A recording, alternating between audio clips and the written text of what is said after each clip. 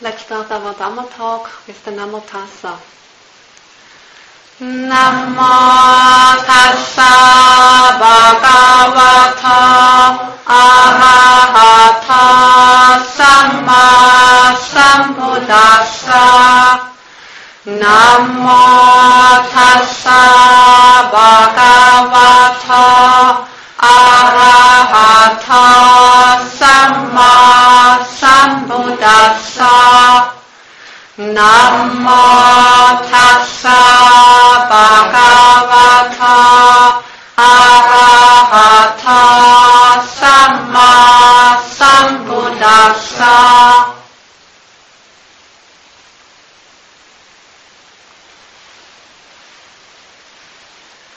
2 days ago, in my Vesak talk, I briefly mentioned the Four Noble Truths. So the Buddha said what they are and what we have to do with them. The Buddha was not teaching to set up a nice philosophical structure to please the intelligentsia, but what he was concerned with was to give very practical and down-to-earth advice of how to overcome suffering. That was his sole purpose. So today we'll have a closer look at these Four Noble Truths. The Buddha's way to enlightenment was the culmination of a long, long journey. We have heard that after he got the prophecy from the previous Buddha that in the distant future he would become a Buddha under the name of Gautama, it took him 4 incalculables and 100,000 worlds. An incredibly long span of time, almost beyond our imagination. And as we have heard 2 days ago, he was born as the son of a king, grew up as a prince, luxury life in the palace, but then being dissatisfied with that life, searching for a state free from suffering, free from being subject to this cycle of birth and death. He left the palace, became an ascetic, and was studying with the most famous teachers of his time. Very quickly he mastered the jhanas, but still he was not satisfied with that kind of happiness and bliss derived from the jhanas, because he clearly saw that happiness and bliss was limited, it was temporary. And so he left them, and he met up with a group of ascetics, joined them, and then also engaged in various ascetic practices, thinking that by mortifying the body one could attain a higher state, or one could attain to the deathless. And one of the ascetic practices that the Buddha was also practicing was reducing his food to very little. And after his enlightenment, at one time he was talking about that time as a bodhisattva, engaging in various kinds of ascetic practices, and so describing that practice of reducing his food. And I'd like to read you this passage. It's from the Mahasacchaka Sutta. So the Buddha saying, I thought, suppose I take very little food, a handful each time, whether of bean soup or lentil soup or pea soup. So I took very little food, a handful each time. While I did so, my body reached a state of extreme emaciation. Because of eating so little, my limbs became like the jointed segments of wine stems or bamboo stems. Because of eating so little, my backside became like a camel's hoof. Because of eating so little, the projections on my spine stood forth like corded beads. Because of eating so little, my ribs jutted out as gaunt as the crazy rafters of an old roofless barn. Because of eating so little, the gleam of my eyes sank far down in their sockets, looking like the gleam of water that has sunk far down in a deep well. Because of eating so little, my scalp shriveled and withered as a green bitter gourd shrivels and withers in the wind and sun. Because of eating so little, my belly skin adhered to my backbone. Thus, if I touched my belly skin, I encountered my backbone. And if I touched my backbone, I encountered my belly skin. Because of eating so little, if I defecated or urinated, I fell over on my face there. Because of eating so little, if I tried to ease my body by rubbing my limbs with my hand, the hair, rotted at its roots, fell from my body as I rubbed. So it gives quite a clear picture of how the Buddha must have looked like during that time of extreme austerity. And so, as we know, he gave that up and embarked on a middle way, avoiding the extremes of indulging in sense pleasures and avoiding the extreme of self-mortification. And with this then he made the big breakthrough, and with that he discovered the Four Noble Truths. And then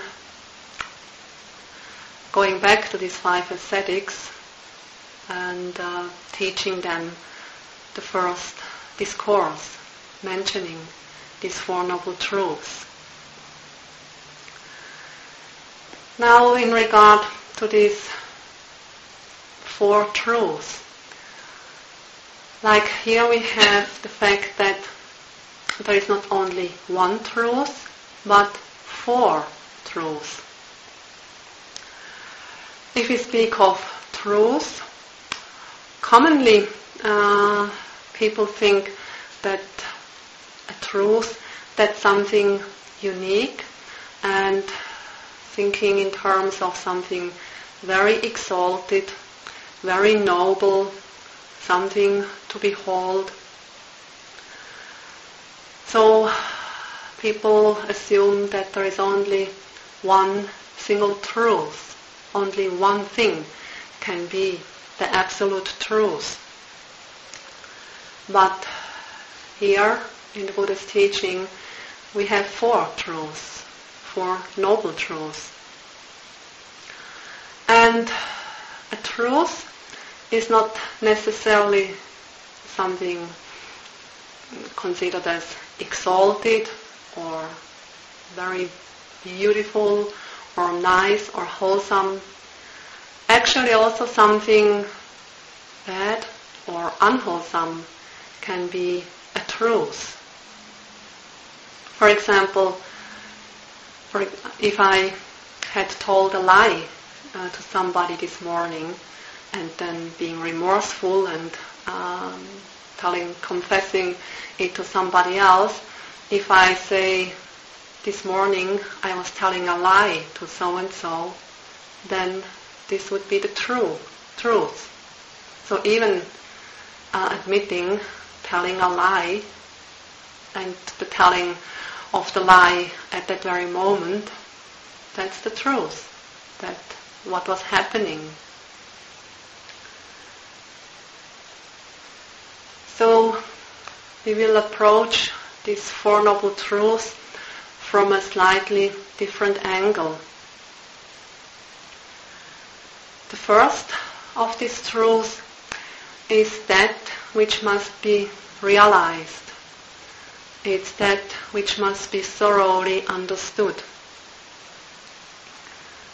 The second noble truth is that which must be abandoned, or that thing which we must give up, which we must relinquish or let go of.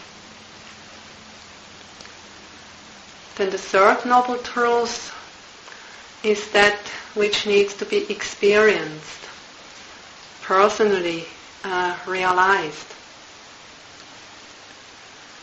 And the fourth noble truth is that which needs to be developed, or that thing which needs to be cultivated and practiced. Going back to the first noble truth,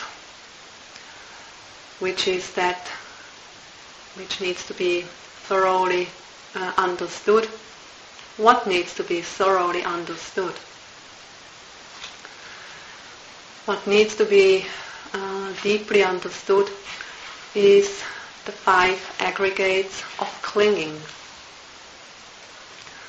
Or, to put it slightly differently, what needs to be understood is nama and rupa, mental and physical processes. Then, in the second noble truth, that which needs to be abandoned, that we need to let go or overcome, that's tanha, or craving, and more generally speaking, abandoning all forms of desire, greed, wanting, holding on, attachment, and so on. And here we must understand that craving, tanha, can only exist because there is ignorance. So the basic or main root is actually ignorance, but the direct and proximus cause for suffering, that's tanha, craving. Then the third noble truth is that which needs to be personally and directly experienced, and this is nibbana, or the unconditioned state, or that state which is devoid of greed, hatred, and delusion. And finally, the fourth, the fourth noble truth, that truth which needs to be developed and cultivated, this is the so-called Noble Eightfold Path, like a path that has 8 factors. And so, finally addressing these 4 noble truths as they are usually referred to, like the first noble truth being the truth of suffering. And so we have seen that this refers to understanding very deeply the 5 aggregates of clinging, or to deeply understand the nature of nama and rupa, mental and physical phenomena, because mental and physical phenomena, the 5 aggregates of clinging, they constitute suffering or dissatisfaction. Then the second noble truth is the truth of the cause of suffering. And we have seen that the cause of suffering is tanha, craving, and that needs to be abandoned or overcome. Then the third noble truth is the truth of the cessation of suffering, and this refers to Nibbana. And Nibbana must be personally and directly experienced. And the fourth noble truth is the truth of the path leading to the cessation of suffering. And this path is the Noble Eightfold Path, and this is something we need to cultivate, we need to develop, we need to practice.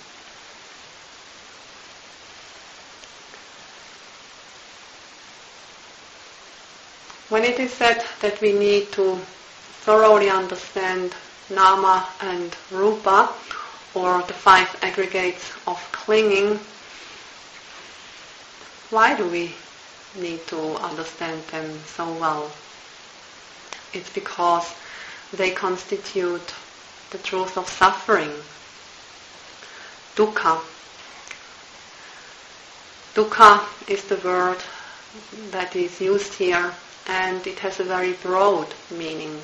Not only suffering in the very obvious forms, but anything that is unsatisfactory,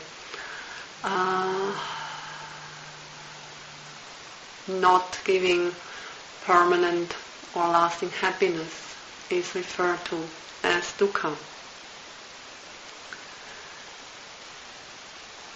So in that first discourse, the Buddha said the five aggregates of clinging are dukkha.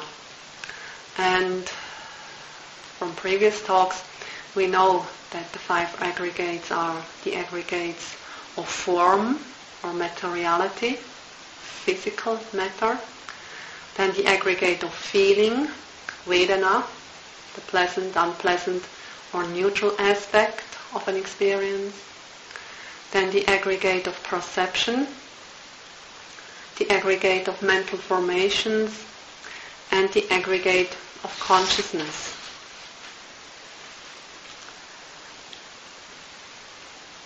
In the Dhammacakkappavattana Sutta, the Buddha defined dukkha in this way.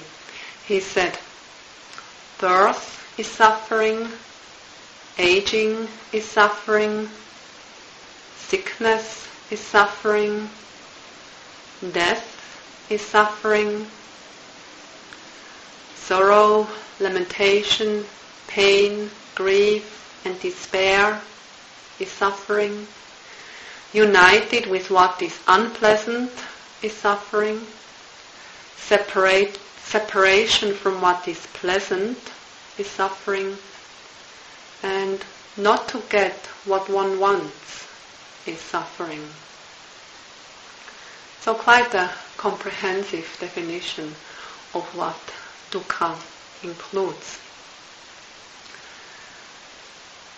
When the Buddha said birth is suffering, in the case of human beings, birth does not refer to the moment when a mother gives birth to her child, but birth begins right after conception.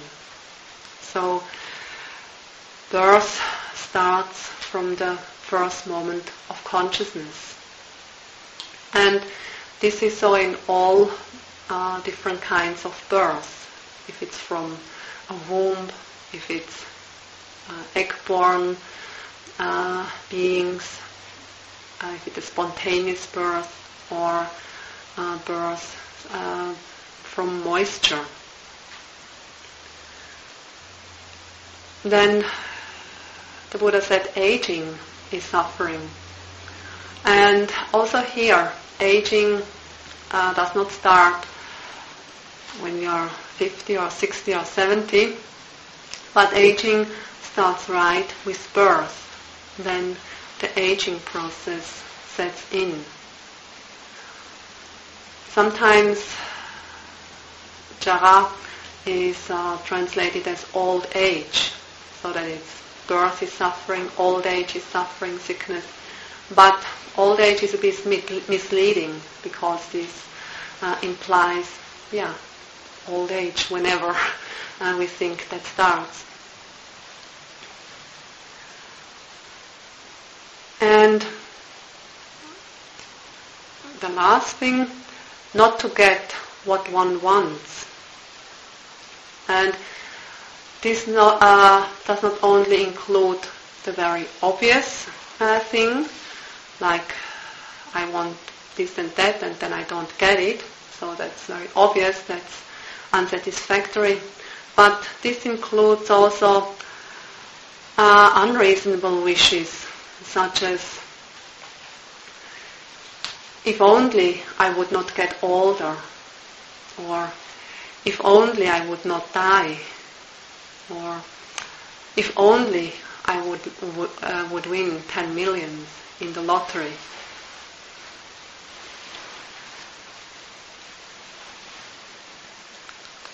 At another time, when the Buddha gave a discourse, he mentioned 5 kinds of suffering peculiar to women.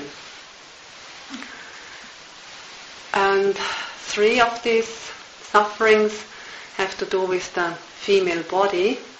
So these are menstruation, pregnancy, and childbirth.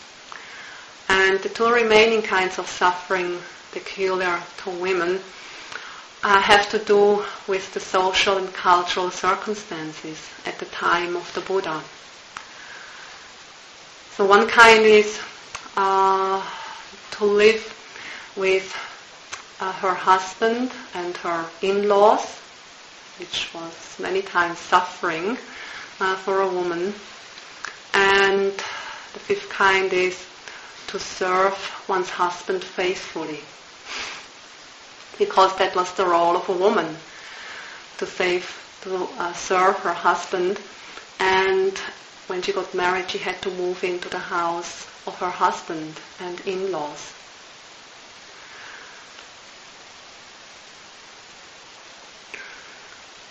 So the truth of dukkha, the truth of suffering, encompasses our whole existence. And dukkha refers to the inherent unsatisfactoriness of any existence, or to the inherent unsatisfactoriness of conditioned phenomena.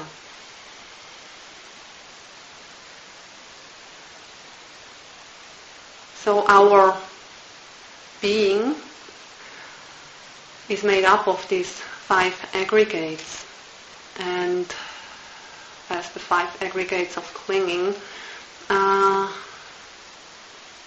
they are suffering, they are unsatisfactory. And so that's why the Buddha said we have to really look at these 5 aggregates of clinging. We have to carefully observe nama and rupa in order to come to see that they are inherently unsatisfactory, so that we really understand their nature, that we see that they never can completely satisfy all our needs, cravings, and desires.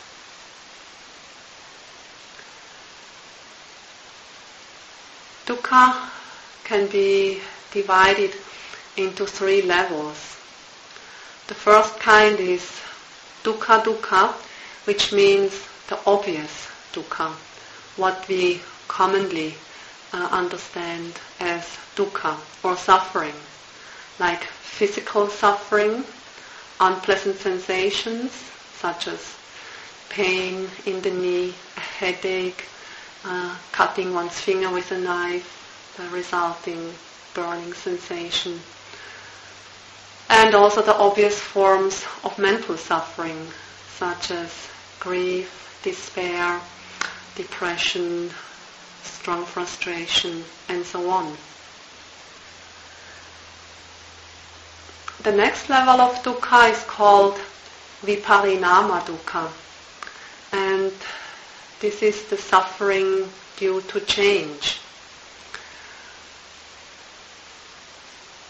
It's not everything is obviously suffering or painful, there are moments of happiness, of joy, of pleasure.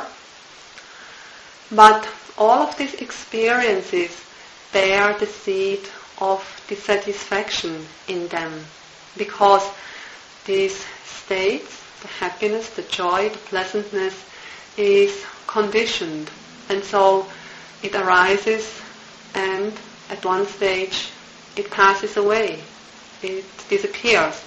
And so when the happiness, the joy, the pleasantness is no longer there, then that's when the dissatisfaction sets in. One wants to have it longer, or then one tries to bring up that state again. And the third level of dukkha is called sankhara dukkha. And this means sankhara are conditioned phenomena, and conditioned phenomena are subject to arising and disappearance. So anything that is conditioned cannot be the source of happiness or peace. The constant arising and disappearance of phenomena is actually oppressing. If we really look carefully at that, it will dawn in the mind that this constant arising and disappearance of phenomena is actually very oppressing. You see, it never can give us this lasting or permanent happiness or security that we are actually striving for.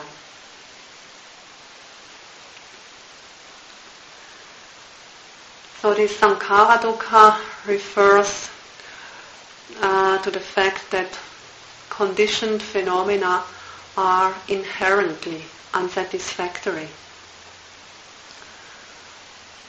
The way out of that is to reach the unconditioned nibbana that is beyond dissatisfaction or suffering. So when by looking and observing mental and physical phenomena very carefully, their unsatisfactory nature is understood, then we have to look for the cause of this unsatisfactory nature. And as we've seen, this is stated in the second noble truth, the cause being tanha, craving, wanting, desire, attachment, clinging, grasping, and so on. The literal meaning of tanha is thirst. So it's like always being thirsty for some more, never having one's thirst quenched.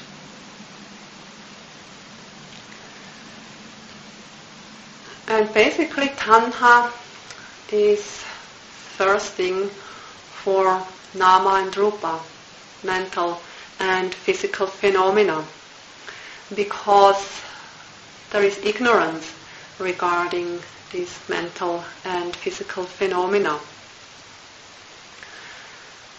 There is a basic ignorance in regard to these conditioned phenomena.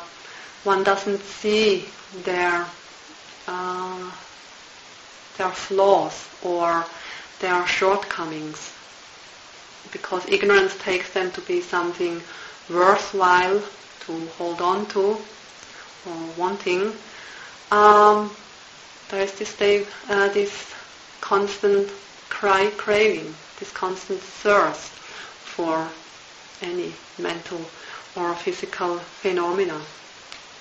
And so if one very carefully looks and observes nama and rupa, one can gradually come to see their faults, their shortcomings, and with that one is not craving for nama and rupa any longer.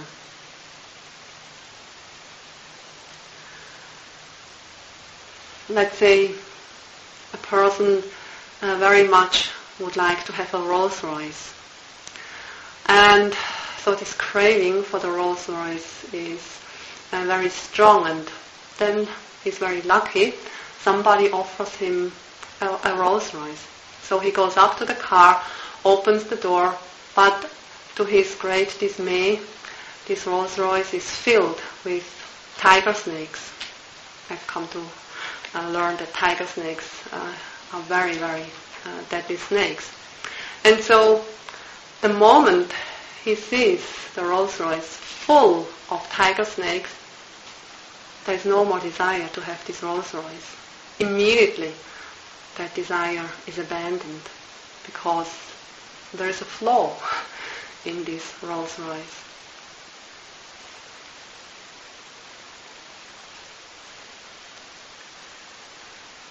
So tanha only exists because there is this basic ignorance. It's this ignorance of not understanding nama and rupa, or the five aggregates, that the craving for this phenomena arises.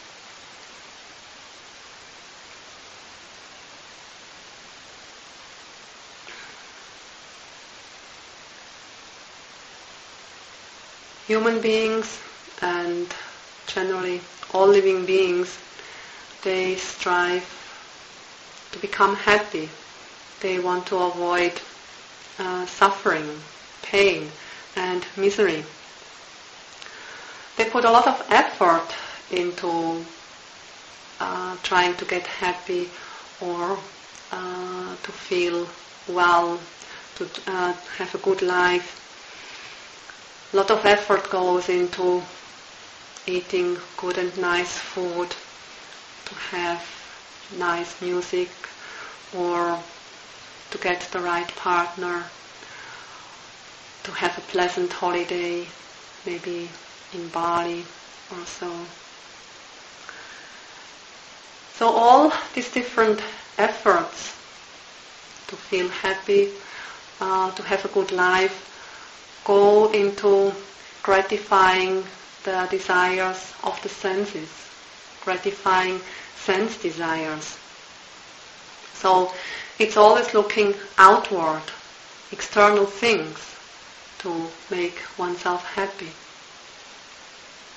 It's like moths being attracted by light, and if it's a candle or a fire, so if they go too close to what they are attracted to, if they go too close to the flame of the candle, then that's their death. And human beings are not so much different from moths. Because of their constant craving of their tanha, they die many, many lifetimes, again and again and again and again.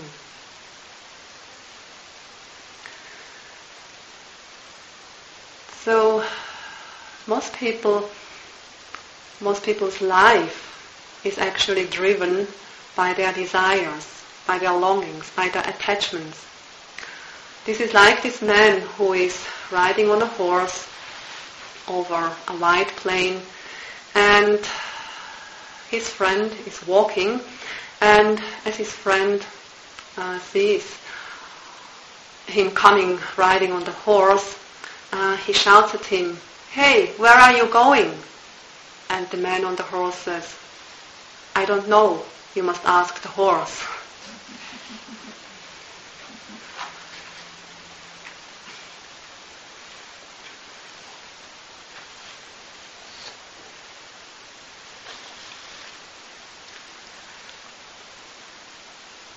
As we have seen, it's also 2 days ago, on Vesak morning, when we recited the Buddhabhiseka Mangala Gatha in the passage of dependent origination, tanha arises dependent on feeling,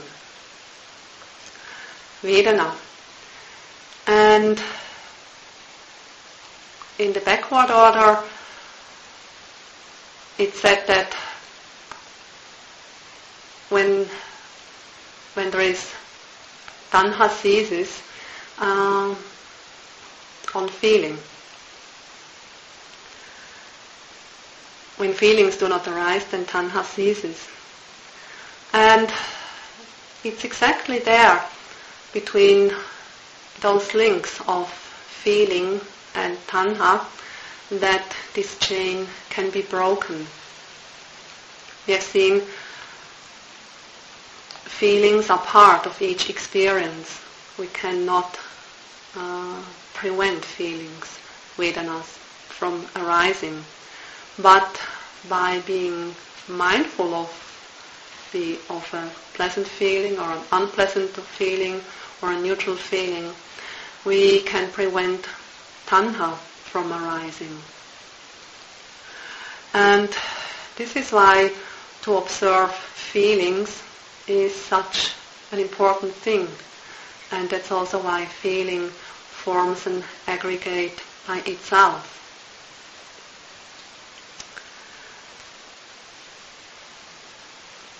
There is this example of a Mahatera who suffered from stomach cramps. A Mahatera is a senior monk. And apparently this happened when Buddhism was flourishing in Sri Lanka in the 9th century.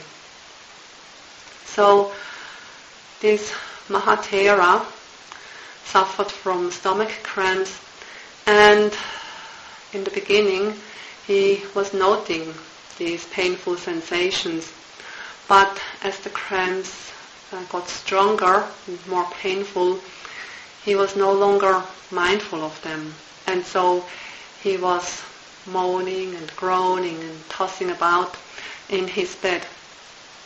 And at that moment, one of his students, a younger monk, came into the room, and apparently that younger monk was an arahant, was already fully enlightened. And so seeing his teacher there overcome with this strong pain, he reminded him, saying, "Don't give up, teacher, observe the pain." And when the Mahatera realized that one of his students had come in and saw him in that state, he was greatly ashamed. And so he made an effort to be again mindful of this pain in his stomach. And as he was mindful of the pain, he noticed that these cramps, this pain, was like waves of pain coming and going. And as he penetrated more deeply, this pain was just a cluster of unpleasant sensations, unpleasant feeling. And as his concentration got deeper, then he could no longer localize the pain. He didn't know any longer where it actually was. The form of his body had dissolved, and what he was aware of was just these unpleasant feelings, unpleasant sensations of heat and pulling and throbbing, and the mind which was aware of that. By that time, he had lost the notion of his body. He had lost the notion of a person or I, me. There was only the knowing of these unpleasant feelings. And so with that he continued to observe, and he went through the different stages of insight knowledge, and also went through the 4 stages of enlightenment. And lying there on his bed, observing the cramps, he became fully enlightened, an arahant. And so with that he had realized Nibbana personally and directly experienced the cessation of suffering. And this is the third noble truth. What Nibbana, or this unconditioned state, actually is very difficult to explain. It's almost impossible to put into words this unconditioned state, this deathless state. And so, to give some hint how it could be understood or how we have to take it, let me tell you the story of the little fish and Mr. Turtle. This little fish was living in a lake, and all his life he was living there in that lake. So that was the little fish's world. That's what he knew. And in that lake there was also living a turtle. And so one day, as the little fish was happily swimming about in the lake, he came across Mr. Turtle, and they knew each other, and so they greeted each other, the little fish saying, "Hello, Mr. Turtle, I haven't seen you for a long time. Where have you been?" And so Mr. Turtle said, "Well, I have just come back from a trip on dry land." And the little fish goes, "Huh? Dry land? What are you talking about? Dry land doesn't exist." Or, what is this dry land of yours that you're talking about? Is it wet, like water? And so Mr. Turtle said, No, dry land is not wet."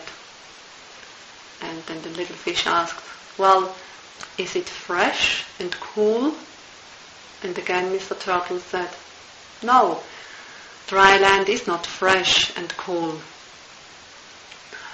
Then the little fish wanted to know, "Is it clear so that light can come through?" And Mr. Turtle said, "No, it's not clear. No light can come through." Little fish wanted to know further. "Then is it soft and yielding so that I can push my fins through it?" And again Mr. Turtle said, No, it's not soft and yielding. You cannot push your fins through it." And the little fish, already getting a bit impatient, asked, "Well, does it have waves, or does it have foam on the surface?" And again Mr. Turtle very patiently, good-heartedly said, No, it has no waves, there is no foam on top of it." And so then the little fish said, "Well, this dry land of yours is nothing. I just asked you whether it was wet or cool and fresh, soft and yielding, clear, or whether it has waves and foam, and each time your answer was no. So it's nothing. This dry land of yours is nothing." And Mr. Turtle said, "Well, if you believe that dry land does not exist, that it's nothing, you may do so." And with that he said goodbye and went on another trip on dry land.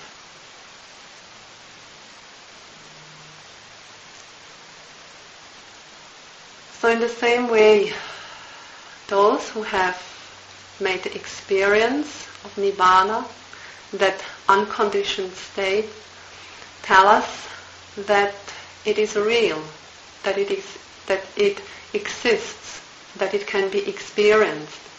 But what exactly it is very difficult to describe to persons, to beings who have never made that experience.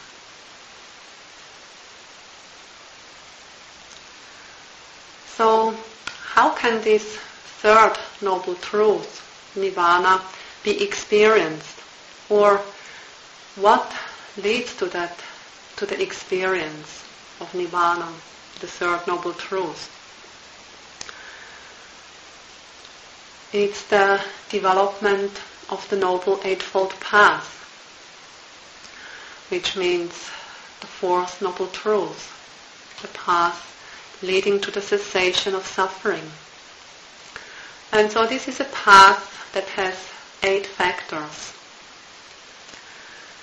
The first is right view or right understanding. And here we can discern 3 levels. The first level is to have a very basic understanding. The basic understanding of the law of cause and effect. To understand karma and its effects.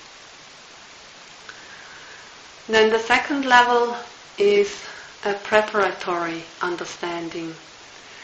And this refers to the understanding that comes through observing mental and physical phenomena.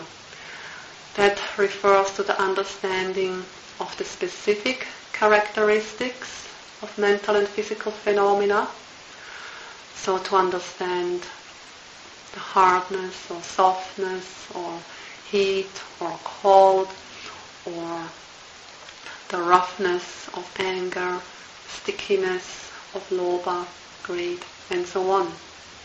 And it also refers to the understanding of the general characteristics, these being impermanence, suffering, and non-self, or the impersonal nature of things.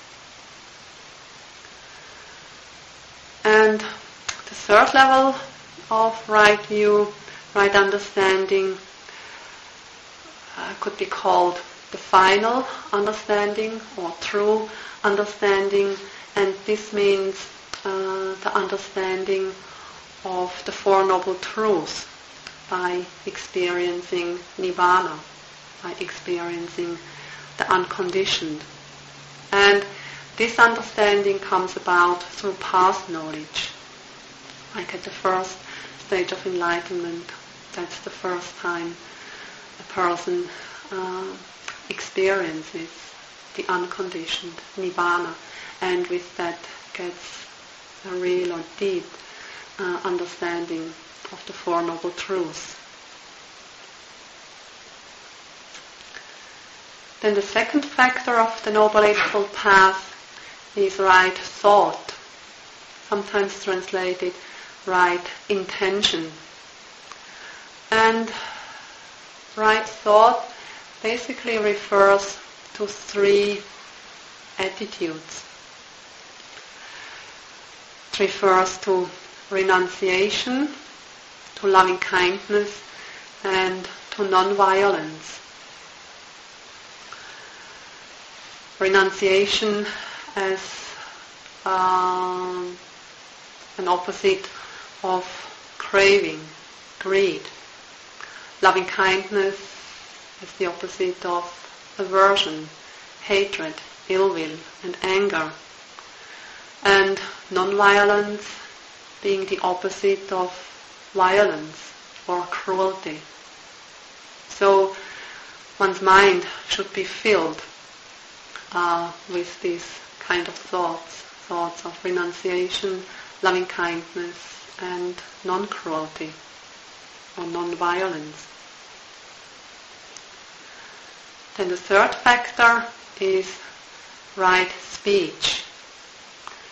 And right speech is defined as not telling lies, then not slandering or backbiting or malicious speech. Then harsh speech or rude speech, abusive speech. And the fourth kind, gossip or frivolous talk, talking nonsense. The next factor is right action, and this refers to three kinds of actions, namely not killing, not stealing, and no sexual misconduct. The fifth factor of the Noble Eightfold Path is right livelihood. And right livelihood comes about when one has right speech and right action. So making one's livelihood without having to resort to telling lies or malicious speech or using harsh, abusive speech, gossiping, of not killing, not stealing or taking what is not given, not engaging in sexual misconduct. And traditionally, there are 5 kinds of work that Buddhists should abstain from in order to make their livelihood. And this is abstaining from killing beings, so what butchers or fishermen have to do, or hunters. Then not dealing with slaves. Nowadays we also can include some forms of prostitution or girl trafficking. And then not producing or selling weapons, intoxicants and poisons. So if one abstains from these traits or works, and if one has right action, right speech, then that's right livelihood. The 6th factor of the Noble Eightfold Path is right effort. And this means perseverance, patience, not giving up or not shrinking back, to have courage, courageous effort. And this is traditionally defined as the 4 great endeavors, which means to prevent the arising of unwholesome states, to abandon unwholesome states which have arisen, to bring about, cultivate wholesome states that have not yet arisen, and to further and increase wholesome states that have already arisen. The next factor is right mindfulness. And mindfulness means to be aware of the object, or not losing the object out of view, or not being forgetful to observe the object, to be with the object. And the last factor is right concentration. And this means the one-pointedness of mind on an object. And when the mind is one-pointed, concentrated, at that time the hindrances are absent. So right concentration is present when the hindrances are absent.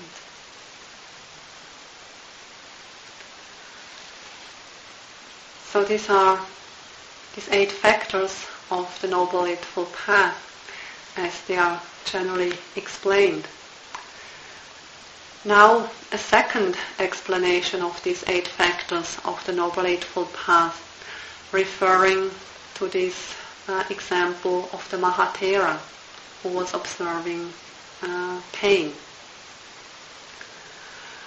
So the first factor, right view, right understanding, means the right understanding of the object, in that case the pain, the cramp.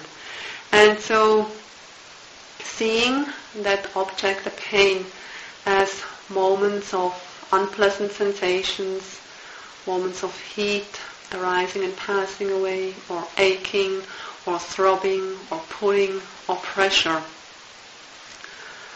So in that moment of seeing the pain in that way, momentary arisings and disappearings of unpleasant sensations, that's right view or right understanding in that moment. Then the second factor, right thought or right intention. In the context of practice, right thought means that thought, that state of the mind which directs the mind to the object. And in speaking with mental factors, this is vitakka, like the mental state that directs or sends the mind to the object. In the context of the jhanas, vitakka is called initial application. So this initial application of the mind to the object, repeatedly directing the mind to the object. Then right speech and right action and right livelihood, these are the three path factors of morality. They are fulfilled by keeping the precepts. Then right effort, in this case it's the Mahathera's effort to observe the pain, to be really mindful of his painful sensations in his stomach. That effort that he needed to bring up to not shrink back from the experience, or to not give up, to persevere with the noting of the pain. Then right mindfulness means being mindful, being aware of that painful sensation, not losing the pain out of view, always to have it in focus.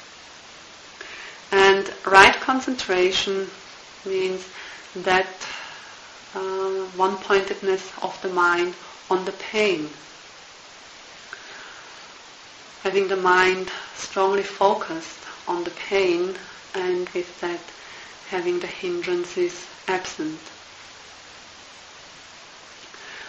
So by observing pain or any other object in the body and the mind, all 8 factors of the Noble Eightfold Path are present.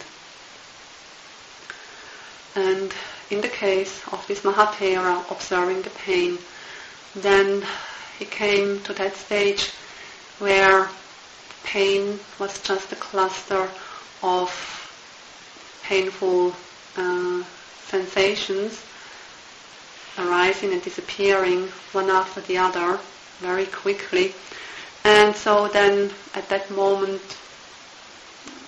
there was no more sense of body or me or self or person. There was just these sensations and the mind being aware of them. And so with that, having right understanding of these processes, seeing them as impersonal processes, and in that way actually realizing anatta.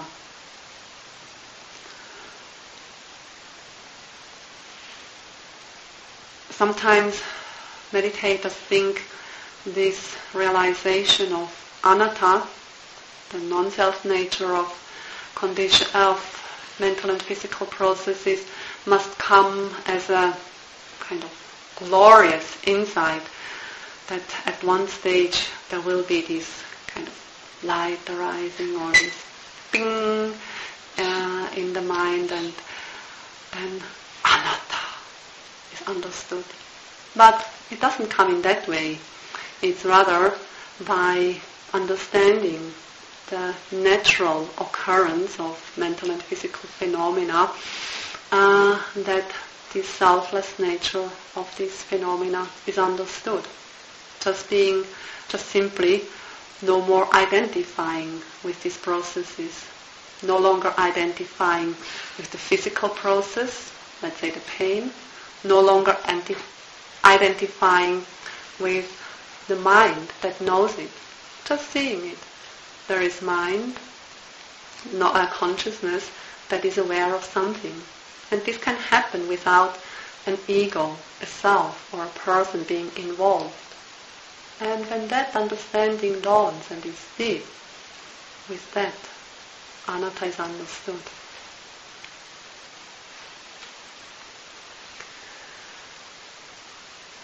And when things are understood in this way, in that moment of clear recognition, natural processes arising and disappearing, then there is no more desire for these processes, no more craving.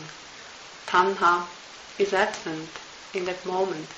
And so, when tanha is absent, when the cause of suffering is no longer there, then suffering does not arise.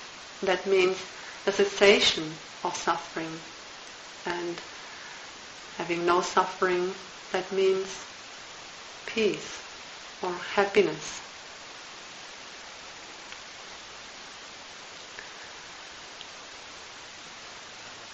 This Noble Eightfold Path is also referred to as the middle way. The middle way, avoiding the extremes. And so, when we practice meditation, we are walking or practicing this middle way, walking on this middle path. And it needs awareness and some discipline. And by doing so, we avoid the extremes of indulgence in sense pleasures and the extreme of self-mortification, torturing this body or mind. Self-mortification is like tyranny over this body and mind, trying to impose dictatorship over the body and mind. And indulgence in sense pleasures is like license to let the mind and body run freely, wildly, letting do them their thing. But both of these approaches, of these practices, are profitless and actually very painful.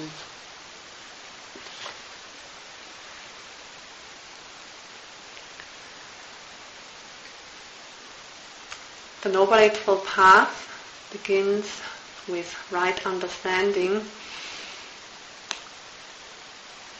As we have seen, there are different levels of right understanding, and so in the course of the practice we go through the different levels of right understanding, having the basic understanding of the law of cause and effect, then understanding the specific and general characteristics of mental and physical phenomena, until finally it culminates in the final understanding of realizing the Four Noble Truths, of experiencing Nibbana, the unconditioned.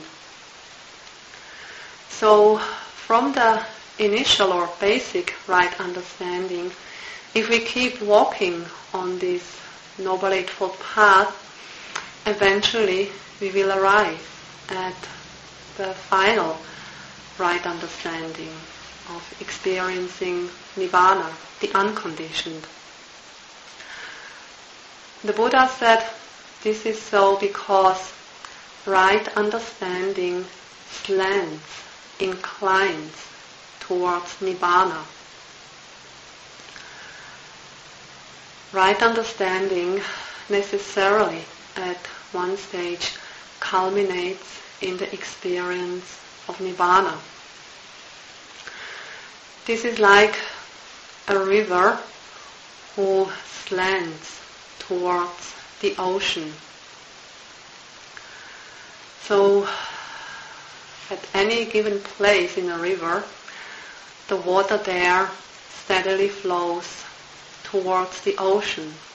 The water flows downstream, and all rivers end up in an ocean, so the water will end up in the ocean.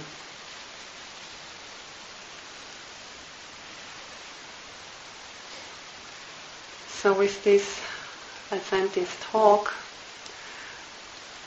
May your insights and understanding slant towards the final understanding of the Four Noble Truths. May you very swiftly reach the ocean of Nibbana.